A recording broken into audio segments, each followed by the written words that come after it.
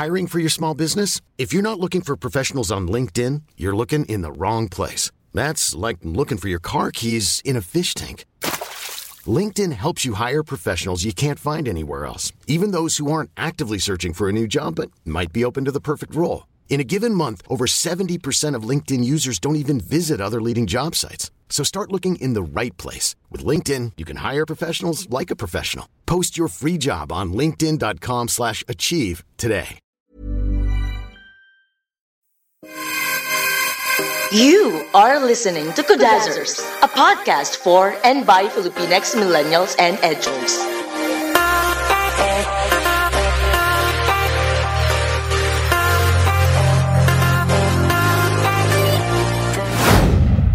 Hi, this is Iris. This is Natalie. And this is you. And this is Ingrid. And we are Kudazzers. Okay. I think our topic for today, maraming makaka-relate dito. Like, sasabihin nila, ay, oo nga, ganyan din ang experience ko and all that. But because we're actually going to talk about toxic Filipino family culture. So, okay. Magdi-disclaimer na ba tayo? Sorry, ma. Sorry, ma. May family, may kayo to Hypothetically, kayo to, pero hindi kayo to. But let's just say it's my family, but it's not. No. It's just really generally observed in the Filipino context. Yeah. Especially because we are family-oriented. I mean, na-ingrain sa utak natin na gano'n. Yun nga yung sinabi ng mga anthropologists, mga sociologists. Ang Filipino culture is family-centered. We're not saying it's bad, but maybe these are some of these we can negotiate. Definitely. Especially with the changing times na paunti-unti nakikita na natin na that could change. Or at least not change, but something must happen there. Tama. Especially in the modern times. Alright. Actually, that is why we are going to define first, ano ba yung toxic for us? Paano ba natin ina-identify na, okay, toxic na yung family ko?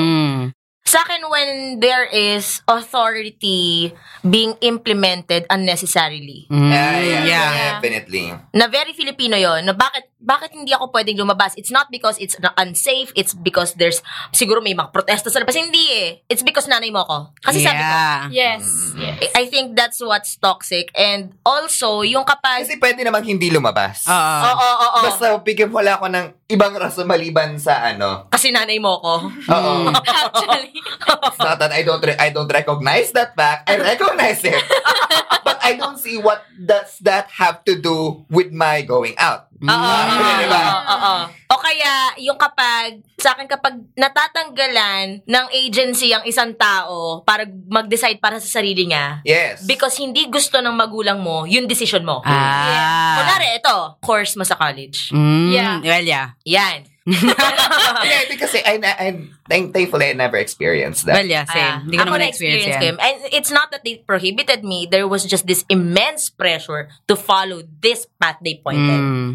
Yon. Although they would insist na parang, it was a strong suggestion. Actually, now, my mom and I argue na, well, hindi ko naman sinabi hindi ka pwede mag-aral kung hindi yun ang aaralin mo. Parang, Mom, you know what you did. You know what you did. Yung may ganon. Pero, yun nga, yung may intense na obligation ang anak sa magulang na i-fulfill yung pangarap nila na hindi natupad. Yun. Also, not necessarily pala within our own family ito. Not necessarily. But yung tingin mo lang, na-observe mo. Ako yung OA na kailangan ng pagtanaw ng utang na loob. Ay, oo. Tapos, ayun na, parang porket pinag-aral ka niya, kailangan ibalik mo sa kanya yung ibalik mo sa parents mo or sa grandparents mo or sa tito-tita mo yung gratitude for that. Tapos dumadagdag sa parents, grandparents, maano mo pa. Oo naman, pero tito-tita. Pero hindi yung OA. Kasi meron na iba na pinag-aral kita, so kailangan pag nagtrabaho ka, yung sweldo mo sa amin mapupunta. As if you're na hindi ka na makakapag-start ng sarili mong buhay. Yeah, Gets? as if you're a trust fund or an investment. Tapos another thing is, yung responsibilities mo, nag-e-extend to your extended family pa. Kasi nga, di ba, may ganong Filipino culture na as families, kailangan Doon close ako tayo kahit biggest- tito, tita, pinsan. Sagot mo yun. Pinaka-hindi fan. Ha? Doon ako pinaka-hindi fan. It's not that I could care less sa extended family or sa relatives. I think if we have something, why not? Yeah. Because at the end of the day, money is money. Money is just money. Makikitain natin yan. Pero yung uuobligahin mo ako, sarili ko nga, di ko mapakain. Yung ano ka pa, ikokonsensya ka pa na, sige na, tulungan mo na, pinsan mo naman eh. Paano kung may kailangan ka rin sa pansarili mo, 'di ba? Or tipong nag-vacation ka with your close family, biglang sabihin, hindi man lang kami in-invite, parang, hala, bakit? Kami to eh. Gets mo ba? Yeah. Ako, na-observe ko to, hindi ko to na-experience sa ngayon. Very understanding naman yung parents ko when it comes to this, I guess, I hope. But nakita ko to sa iba na there is this huge priority, kumbaga, sa blood over parang friends. Parang andun sila, ang daming Pilipinong pamilya na naniniwala na talagang blood is thicker than water. Na parang, paano kung ang mas kinoconsider mo na pamilya is yung isa mong kaibigan? Or like, in my case, parang kapag pinadescribe mo sa akin or pinalista mo sa akin whom I consider family, Friends mo yun. most of it would be friends, technically, kung blood-wise. Pero, may mga pamilya kasi na, at nakita ko din to sa ibang mga relatives na nagagalit sila sa isang pinsan ko or isang tsuhin ko na bakit mas binibigyan pa niya ng halaga yung mga kaibigan niya kaysa sa atin. Well, yeah. Maybe because hindi mo siya binigyan ng halaga din nung nasa part siya ng pamilya. Yeah. And Totoo, he totoo. or she found family outside. Yeah. Yun yung merong We all... entitlement. Oo, parang iniisip kasi nila, it's all simply out of spite. Maybe it is, some of it. Pero sometimes... Pero kasi sila yung friends, yung araw-araw kasama, yun na yung kasama sa bahay, di ba? So, hindi mo masisisa yung tao na ganun eh. Yeah, I think if anything, there's a good reason for it. None of them would have considered.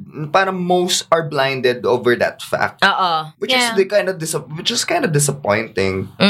And there's also crab mentality within the family. Yun din yung medyo nakaka-disappoint. Kasi, yun nga, they usually compare you with your other cousins, your relatives, na, ba't siya mas successful na kaysa sa'yo? Anong ginagawa mo sa buhay mo? And yun yung disappointing. Kasi yung strength mo dapat na nauuna sa family eh. Pero, nag-end up na sila pa yung humihila sa'yo pababa. Totoo. Lalo na sa Filipino culture, matatawag kang successful if may title ka, Yeah. if sa monetary, financial, pero pag artist ka, hindi ka considered successful even though kilala ka naman sa field mo or what, 'di ba? Yun nga, yun ang sabi ni Natalie. Kasi tayo, as artists, kahit as artists, meron tayo na, although we love studying, Yeah. there's this tingling feeling pa rin na, maybe I'll get an MA. Oh. Yeah. Somehow that will replace the MD they wanted. Isang letter lang naman, baka pwedeng hindi naman. MA, then PhD. Oo. It will compensate for the MD, ATTY. Doctor na rin naman yun. LLB that they wanted. Doctor in Theater Arts, Oo. diba? LLB Bachelor of Laws or LLM Master of Laws. Yung mga abogado, yes.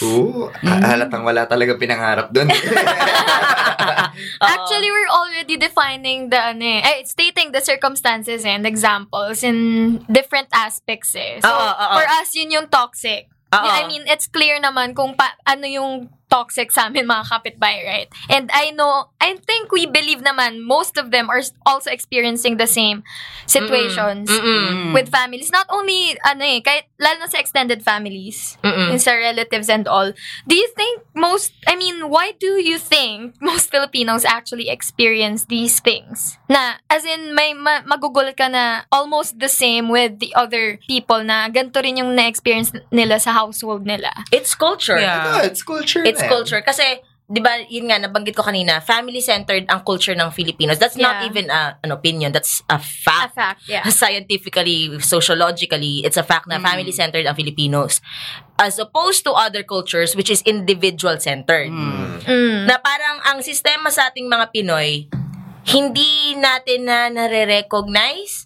Now, if you're a parent, and ito marami kasi tayong mga kapitbahay na they are repaying their parents. Yun yung sistema sa pamilya nila. Yeah. Inaalagaan Which ng is not magulang. wrong. Which is not wrong. Hindi mo masama yun. Oo, pero what I think is becoming toxic is when it is imposed on you as an obligation, when in fact, in the natural order of things, a parent brought you into the world. They're supposed to rear you, to raise you the same way their own parents raised them. Mm-hmm. But is it really your obligation to take care of them? I had a very, very, very beautiful moment with my mom and dad. I remember when I quit my work, sabi nila, I asked them, so paano yan? I had a talk with them. I had a long talk with them. So paano yan? Mom, dad, paano yan? I might not be able to be financially support you or makakapagpadala ng pera, ganyan. Tapos sabi niya, bakit? You don't have, then sabi ni dad, you don't have to worry about sending me money. Because the purpose why, bakit kita pinag-aral is for you to become independent. Exactly. For you to be able to provide for yourself. Now, if you think this is necessary for you to be able to provide for yourself even better, then fine. Get an MA. But, when it comes to sending money, if you have something, good. Pambawas yan ng panggastos sa gamot. Pero kung wala, wala. Siguro ako din, blessed ako sa parents na gano'n na right now they're preparing for their retirement na hindi ko na sila kailangan i-provide. Sabi din nila yun sa akin, kapag meron ako maibibigay, meron. Pag wala. Sabi pa ng mommy ko, baka naman pwede mong i-extend na kahit 3 years lang kasi na-extend yung pag-aaral mo. So baka konting extension lang din. Pero fair enough. Parang okay, sige, pag nagtrabaho ako for the first 5 years, magbibigay ako. Pero after that, focus na ako sa sarili ko. Kasi ayun nga yung utang na loob. Yung pumapasok yung utang na loob na pinag-aral kita, kaya mag-contribute ka sa bahay, manirahan ka dito, tulungan mo kami. Pag-aralin mo yung mga kapatid mo. Pag-aralin mo yung mga kapatid mo. I think, doon ako mag-o-oppose strongly. If you decided to bring in children to the world, then carry that responsibility of seeing them through until they're legally capable of taking care of themselves. Exactly. Pero, wag mong iisipin na bangko sila na i-investan nyo para pakinabangan nyo. Kasi paano naman sila kung mag-decide sila magkaroon ng sariling pamilya? Totoo. It's actually, you're disrupting the natural order of things if we're being scientific about it or we're trying to be, organized about it. Kasi sabi nyo, hindi kasi ganito, ang pamilya dapat inaalagaan ng isa't isa. Well, yes. But if you are getting in the way of your children, taking care of their own children, wala na, girl. Aren't you the problem? Yeah. Diba? Again, we're not saying that this close-knit family concept is wrong. Yes. But I think we have to negotiate the terms in which we view what constitutes a close family. It's a good yes, support is paramount, pero ano ba talaga ang support sa pardon the term, borderline parasitic na. Pero, ayun kahit simula pa lang nai-instill na sa atin yun, like may mga matatanda na magugulat sa opinion natin na ayaw magkaanak. Yung tanong nila agad, ba't ayaw mo magkaanak? Walang mag-aalaga sa'yo pag tanda mo. So, ganun na agad yung thinking nila na pag nagkaanak ka, instant na automatic na caregiver mo yon pag tumanda ka. But I guess, just to play devil's advocate. Pero mami, alagaan kita. Same. But just a devil's advocate, I'm trying to look at it from their perspective. Ganon kasi yung culture natin. Well, wala naman sa kultura natin ang home for the aged. Alam mo yun. And at the same time, speaking of home for the aged, we don't shame people who choose to put their parents in there. Yeah, exactly. Yeah. And alam mo yun, because tagni-tagni yung pamamahay natin, si Lolo nakatira na sa atin, si Lola nakatira na sa atin. Alam mo yun, domino effect na yun eh. And at the same time, there's economic factor to it. Mas mura magbayad, mas marami naghahati sa bahay. Marami siyang rason. And then, syempre, pagsamahin mo isang magulong pamilya sa under one roof, of different personalities. It will congeal. Gulo-gulo na yan. Alam mo yun, that contributes to its dysfunction and to its chaotic order. Alam mo yun. So, it's an interesting field of study, this microcosm, this weird Filipino model of family. And I guess doon lang talaga yung pinopoint out natin dito bilang Kudazers. There's nothing wrong. We're not saying it's wrong, but let's not be hypocritical. Part of the reason kung bakit na frustrated ng many millennials right now, kung bakit hindi sila makamove forward, is because they feel hopelessly and maybe to a certain point pointlessly indebted to certain things. Yeah. Diba? Actually, I was also going to say about the other perspective on that. Kasi, to be honest, I was wired to think that way since I came from, we're not really rich. And I believe it's also dependent on the social status of every family. That's why they are bound to that kind of culture. Because I was wired to think Papasok din yan, definitely. Yes, definitely. And I was wired to think na I am kumbaga ako yung only hope ng parents ko to help them may mga ganyan rise up from poverty, ganyan. So, in my case, parang okay lang sa akin yun. I was at that time parang okay, my parents need me. I need to do better. I need to be financially stable as soon as I can, and I need to be successful for them. So laging ganon. Lately, so na-realize ko eventually na wait, I'm not actually preparing for my own future. Because what if they're already gone? What about me? I invested my time, my efforts for them, pero pag nawala na sila, anong mangyayari sa akin? Ganon.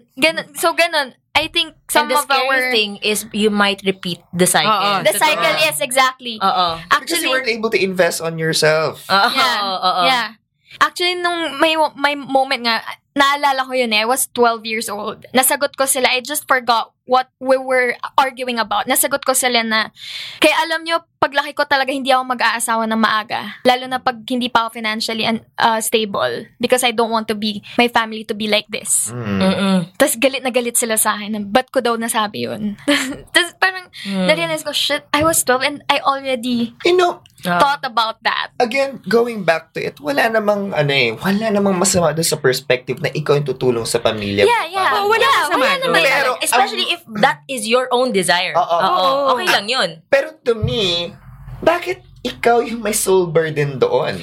Yeah. Especially kung meron namang capacity yung ibang tao din. Na parang, siguro yun kailangan na siya i-limit to a certain extent. Siguro what we can do now, na tumatanda na rin tayo, na we don't repeat the same mistake, na we prepare for it, na tipong, siguro, okay, titira ka sa anak mo, that's not a problem. Pero what you can do is, maghanda ka ng insurance for your health, na tipong, hindi mo i-burden yung magiging anak mo na ikaw yung magbabayad ng gamot, ng pang-ospital niya, kasi, na-cover mo na yun, nung kabataan mo, na hindi nagawa ng mga magulang ng mga mas bata ngayon sa atin. Kasi, I've met a lot of people na sila yung naging breadwinner ng family nila. Sabi niya, I'm happy that I'm able to help my parents. Pero pag every time na pero hindi ako, lagi nila sinasabi, nakalimutan ko na kung ano yung mga pangarap ko, kung ano yung mga gusto kong gawin para sa sarili ko.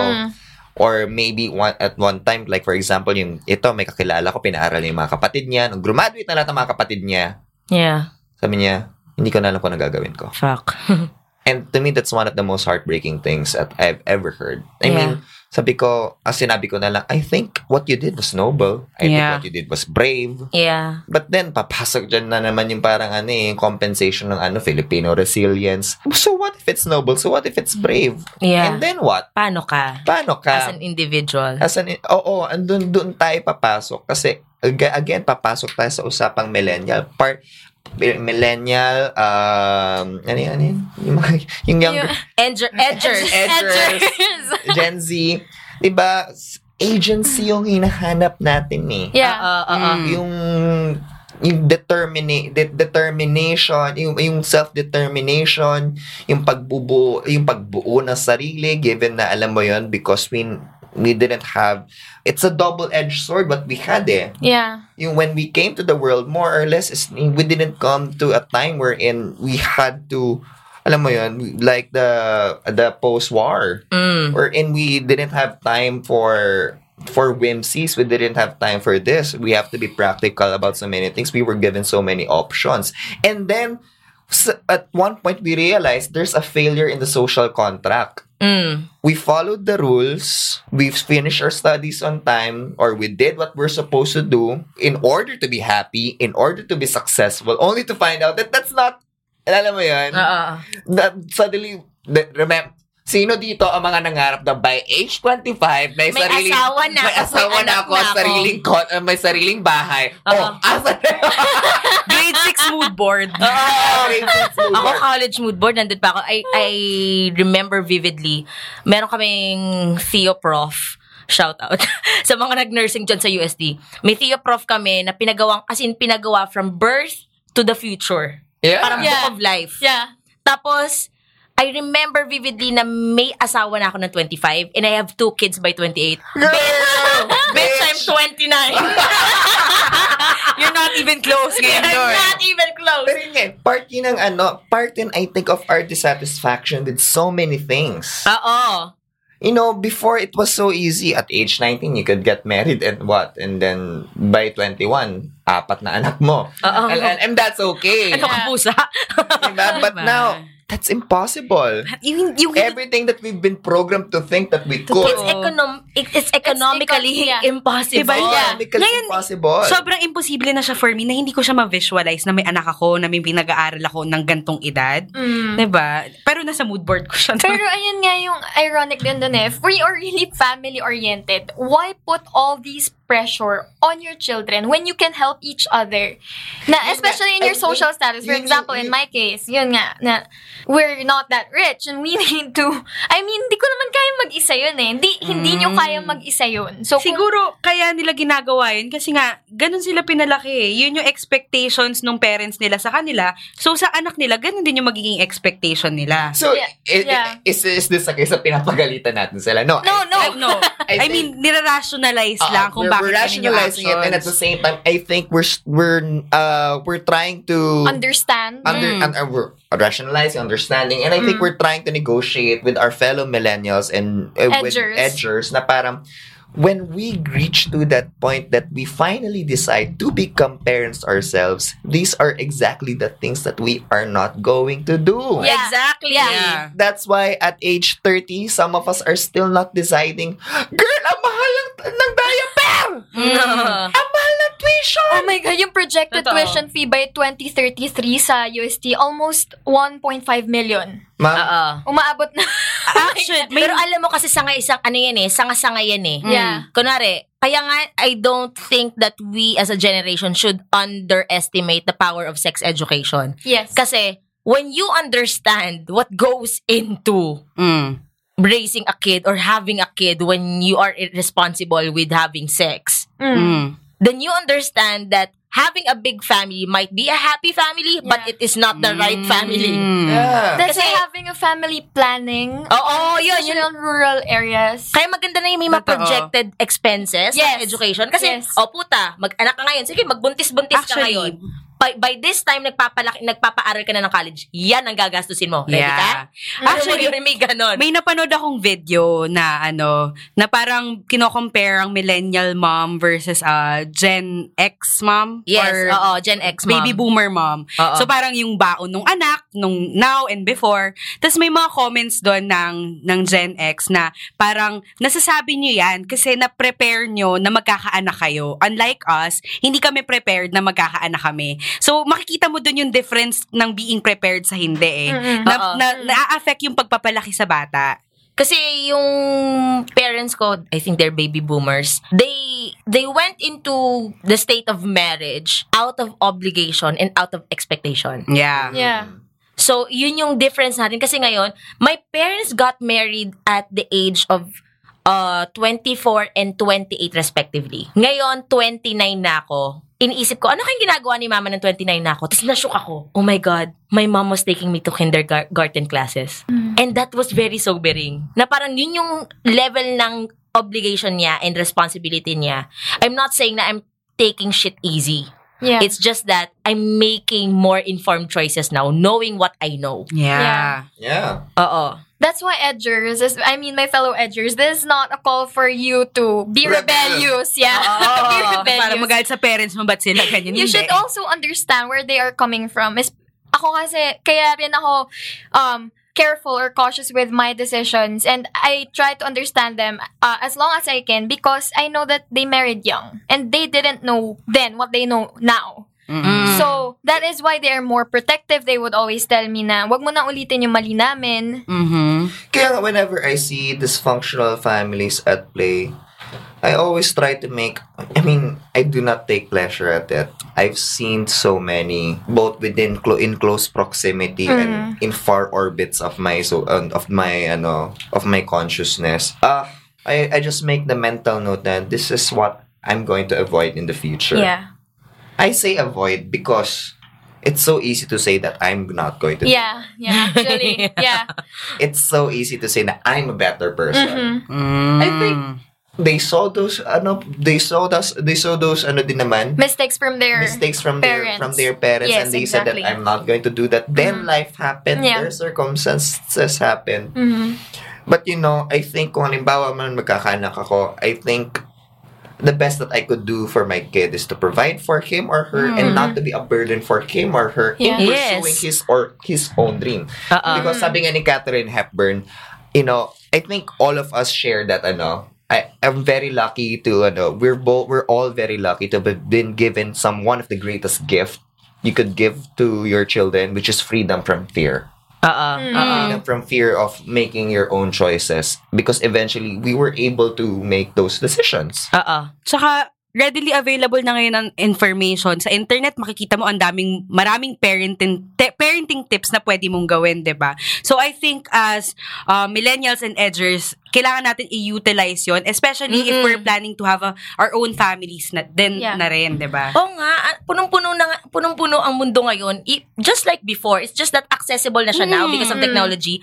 The world is full of scholars from all branches of sciences and arts. Yeah. Let's make use of their studies to help us become more informed kung anong gagawin natin in the future as parents if you want to be parents. Dami na may yes method, may mga And also, ito pala. Yes method? Na meron kasing mga practices or meron tayong mga sabi-sabi na sinasabi natin, we ourselves are guilty about it.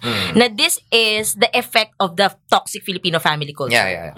Kunwari, like kaming mga millennials, ngayon, since the age of 22 even, until now, laging mayat maya merong wedding picture. May, sa timeline ko, may wedding picture, may binyag, may ganyan, gano'n na yung mga nangyayari. Huwag natin ugaliin na kapag meron tayong nakikita magjowa na matagal na, kailan kayo kakasal? Yeah. Pag may nagpakasal na, kailan kayo magkaka-baby? Uy, mag-baby na kayo. Kasi that adds to the unnecessary pressure ng Filipino expectation na kailangan in order of things, gawin nyo na to, gawin nyo na. Actually, thank you, Teres, for going into that aspect din. Kasi nag-focus din tayo on how we will raise a family in the future. Pero we did not quite touch on other aspects. For example, how parents or Filipino families in general can sometimes be controlling when it comes to our relationships, when it comes to our work. So, in that parts din, nagiging toxic din sila eh. Lalo na pag family reunion, diba? Ayan na nga, yung mga family reunion. Oy, may boyfriend ka na ba? Sinong girlfriend mo? Ba't di mo sinama? Bakla. Kung i-explain ko sa inyo, tita, baka himatayin kayo. Toy, asa na yung yung girlfriend mo? Yung mga ganun sa parang hanggang ngayon, parang, totoo ba? Graduate ka na ba? Graduate ka na ba? O, saan ka nagtatrabaho? Yung pinsan mo, manager na ng ganito? Ikaw? Kailan ka mag-a-abroad? Kailan ka mag-a-abroad?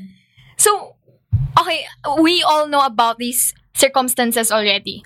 What should we do about them? About these? Huwag kang mata ng reunion. Actually, huwag mo lang silang it works for me na hindi sila papansinin. Take it with a grain of salt. Take it with a grain of salt. Ngiti-ngiti na lang. Because I think when it comes down to it, I don't think they mean it that way. It just comes off like that. It's their way of saying hi. It's weird, but hi ka na lang din. Sagot na lang, matagal pa, tite. Pero sometimes you can't help but wallow in their negativity. Sometimes, hindi mo, lalo na pag nabobombard ka ng gantong issues na nagsisimula pa mismo sa family mo. Pero alam mo, I just realized na in retrospect, I was very affected by these things when I was younger. Yeah, well, naman. Actually, Now that I'm older. Couldn't give a shit, man. Especially kung meron kang ibang circle of friends na mas nakikita mo rather than your family, now diba? That I just turned 25.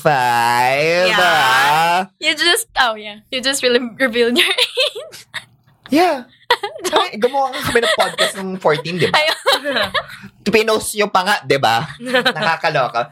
Now that I'm 25, actually towards nung mga mid-20s na ako, going na to my mid-20s, I've learned to care less. You couldn't care less na, no? I've learned to care less, and at the same time, alam mo yun. And I think my parents mellowed down na rin when it comes to those things. Saka siguro, if it really affects you that much, then don't attend family reunions. Hindi ka naman, ang daming tao dun you can't really avoid it, especially when your family is close to that extended family. Ako, I choose functions that I attend. Yeah. Okay, piliin mo.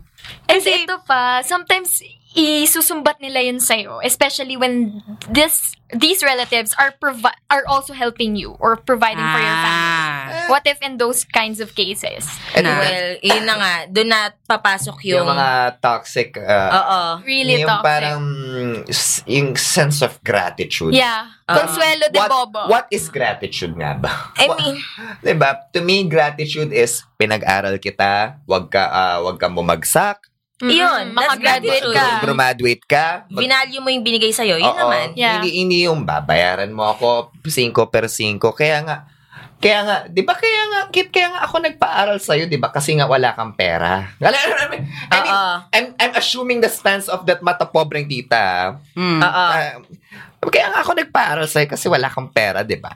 So, wag mo so ngayon pinag-aaral kita, wag mo sayang yung pera ko. Mag-aaral ka. Alam mo yun? Totoo naman. Ang sa akin, wag mo sisingilin yung pinag-aral mo kung hindi mo binayaran yung nagpaaral sa'yo.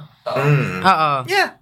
Kasi kung sinisingil mo siya, then you did not send that child to school out of love. You send that as concern. an investment. Yes. Or ginawa mo siyang bangko. Or weird flex na, mayaman ako, papaaralin kita kasi mahirap ka. Pero kasi kung if it's a weird flex, ito, ang mga weird flexes, it asks nothing in return. Yun nga. And if you're truly family, diba? Siguro sa end naman ng estudyanteng pinapaaral. Kasi you have two options here eh. Tanggihan mo yung i-offer nila kung alam mong ganun yung magiging kapalit. Or accept it na lang, tapos pasok sa kanan, labas sa kaliwa. Kung ano mang sasabihin nila.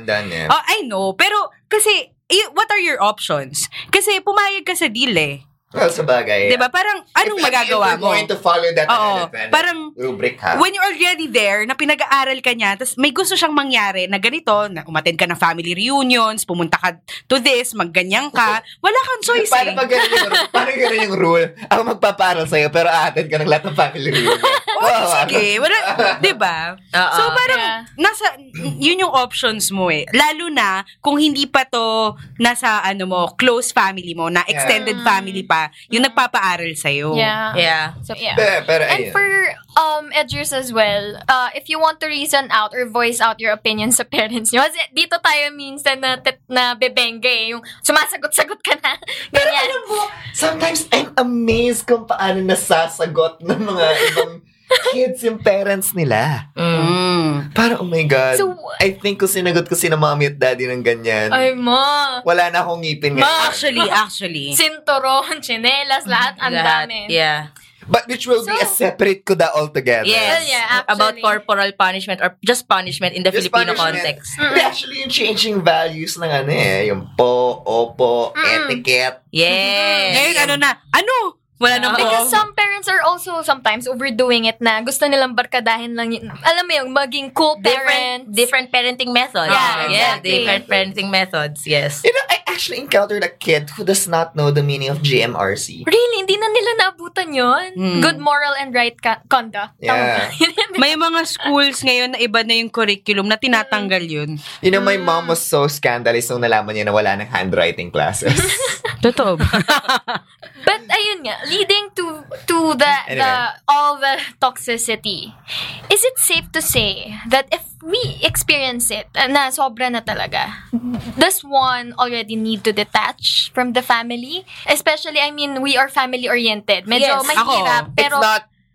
It's a hard decision, but it's not impossible. Yeah. Yeah, I've cut myself off from family members already. I have experienced that already na I made the decision to just cut clean from them. Yeah, and same. while Filipino family values Would frown dictate upon it. ako ako, internally, my Filipino family values make me feel guilty about it. Yeah. Hindi ko maiwasan yun. Ilang beses mo tong Oo, iniyakan ko to, ganyan. But then, ngayon na we're championing self-agency, blah, blah, blah, then it should be our priority, especially nating youth, to preserve self-integrity. Yeah. Yeah, exactly. Kasi, kung iisipin natin yung kung ano yung sasabihin ng mga tao, kung anong papakiramdam ng mga tao sa atin, even when they're hurting us, then we're doing ourselves as a disservice na mag-give in tayo sa mga ganong expectation. So, I think, just with any person, kasi ayun nga nakakalimutan natin na tao lang din sila, yung mga pamilya natin, na kung hindi sila tama para sa atin, kung nakakasama sila para sa atin, kailangan natin silang tanggalin sa buhay natin. We have to recognize that. Oo. Kasi, alam ko may mga kapitbahay dyan na sobrang toxic ng relationship sa parents, or maybe they really just were unlucky to have a bad parent. There are bad parents. Abusive, or ano. So, I think... it's not the kid's fault. It's not the kid's fault. I think we should be able to encourage each other, especially if you know if you have friends who are experiencing these kind of situations, na to walk away. Na it's okay to walk away. It's not because you do not love them. Yes, actually. Especially if it's taking a toll na emotionally and physically, di ba, sa inyo? It's also a case of survival. If I'm going to help you, I need to help me first by removing myself from the situation. Yes. Oo. Ito pala. One of my favorite podcasters and business speakers, Gary Vaynerchuk, meron siyang very controversial stance na ngayon pinagdedebatehan siya in business world and all that. It's the fuck your mom mentality. Fuck your mom. Kasi parang sabi nga, you're misunderstanding it. It's not that disrespect your mom or parang trash her, whatever. It's this. If your mom is dictating you, let's say, to be a doctor, let's say, Yudes, hypothetically, Yudes, kailangan mo mag-doktor. The right thing to do is, fuck your mom. Fuck you. I'm not going to be a doctor kasi I don't want to. Because that's the right thing to do, not only because of yourself, but because for her. Kasi if you follow her, you will become a doctor, but you will grow into a man who resents your mom. Well, yeah. And that will not be a bad thing for you. That will not be a good thing for your mom too. So right now, it's fuck your mom and then do what you love to do and be successful at it so that your mom will recognize her fault and you can continue on loving each other. Yeah. Yeah. Nako-condition mo rin kasi siya na hindi mo siya susundin lagi. Oo. Bigla ako na-realize na it works. Kasi yung mom ko before, masyado niya, shout out, mommy. Masyado niya ako, dinedictate niya ako nung high school kung ano yung dapat kong yung i-take or sa college, alam mo yun, yung mga decisions ko, kung ano yung dapat kong sundin, ano yung dapat steps kong i-follow as I grow up. Pero, dahil ako nga, naturally rebellious ako, lagi ko siyang tinatanggihan na tipong napapayag ko siya sa kung anong gusto kong course now. Na eventually, tinitake ko na, wala na siyang pake, bala ka. Kung anong gusto mo, basta huwag ka magdroga. Yun lang yun naman kanya eh. Yung, na-condition ko siya to that, na nasanay niya na siya sa akin na hindi ako laging sumusunod sa kanya, and it's okay. As long as okay ako. Gets? Yeah. Parang, wala lang. And you know, yun nga these factors are already at play. Yung guilt, yung history ng family nyo, yung obligation and all that. But, yun din yung na-realize ko, if it's not helping you grow anymore and you're not learning from each other anymore, it's okay to detach from them. It's fine to choose yourself first. And when you can already help them, when you can already help yourself, you can now help them. Yeah, and don't let them make you feel guilty about it. Yeah, because if, to me, love is not, joining in the emulation So, ayun nga mga kapitbahay. Sorry, medyo naging na yung atmosphere namin. Because, sobrang relatable nitong topic na to for all of us. And I hope na malaki yung, isa sa pinangahawakan namin bilang young artists and millennials. Yeah. Because, ang dami rin namin everyday naririnig na mga ganitong storya wherein efforts and dreams are being taken to granted or thrown away because this and that. Yeah, and we hope you learned a lot then. No, again, we're not promoting rebellion here. Not that at all. But rather, we want everyone to be able to question itong mga bagay na to. And not just accept it as in as it is. And as face value. Counting disclaimer lang yung mga experiences na binigay namin, it doesn't necessarily mean na sa amin yun unless stated otherwise. Hello, Mommy. Hindi to. And we did not say it to put our families in a bad light. No. We just wanted to give you a vivid situation for you to relate on and for you to be able to further understand ano ba yung nangyayari sa Filipino family culture natin. Oh my God, in retrospect, naririnig ko yung boses ng tatay ko, so ang dami mong reklamo. Anong nirereklamo mo? Anong nirereklamo mo? Diba? Wala ka na kwento na masamang ginawa namin. Oo nga, Dad, you were right. Does that make you happy? You were right. Again, this is also a good time to reflect and understand each other. And ayun nga, kung sa tingin nyo, okay, I don't deserve this anymore. I have to walk away. And detach. You know, that will be a very good cadet. Actually. Evaluate your families. Mag-audit din kayo. True. So, ayun mga kapitbahay. Again, this has been your Stupid Cool Kudazzers, the new affiliate of Podcast Network Asia. Until our next Kuda, mga kapitbahay. And again, don't forget to like our Facebook page and follow us on Instagram and Twitter at Kudazzers. How do you spell that, Kuya Yudes? That's Kudazzers. And if you want to share, mga kapitbahay, we are always willing to hear you out. Just tweet us or DM us using the hashtag Kudako lang. Or if may mga katanungan kayo, use the hashtag question mga kapitbahay. Yes, kayo. Excited kami. Because definitely. Malay nyo, ma-inspire din kami sa inyo. Magpadala kami next week.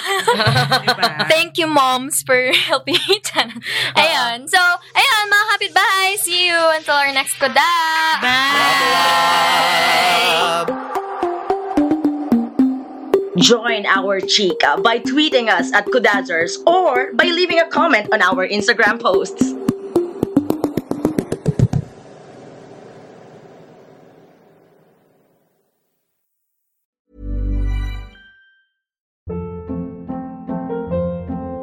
Hold up. What was that? Boring. No flavor. That was as bad as those leftovers you ate all week. Keke Palmer here, and it's time to say hello to something fresh and guilt-free. Hello Fresh. Jazz up dinner with pecan-crusted chicken or garlic butter shrimp scampi. Now that's music to my mouth. Hello Fresh. Let's get this dinner party started. Discover all the delicious possibilities at HelloFresh.com.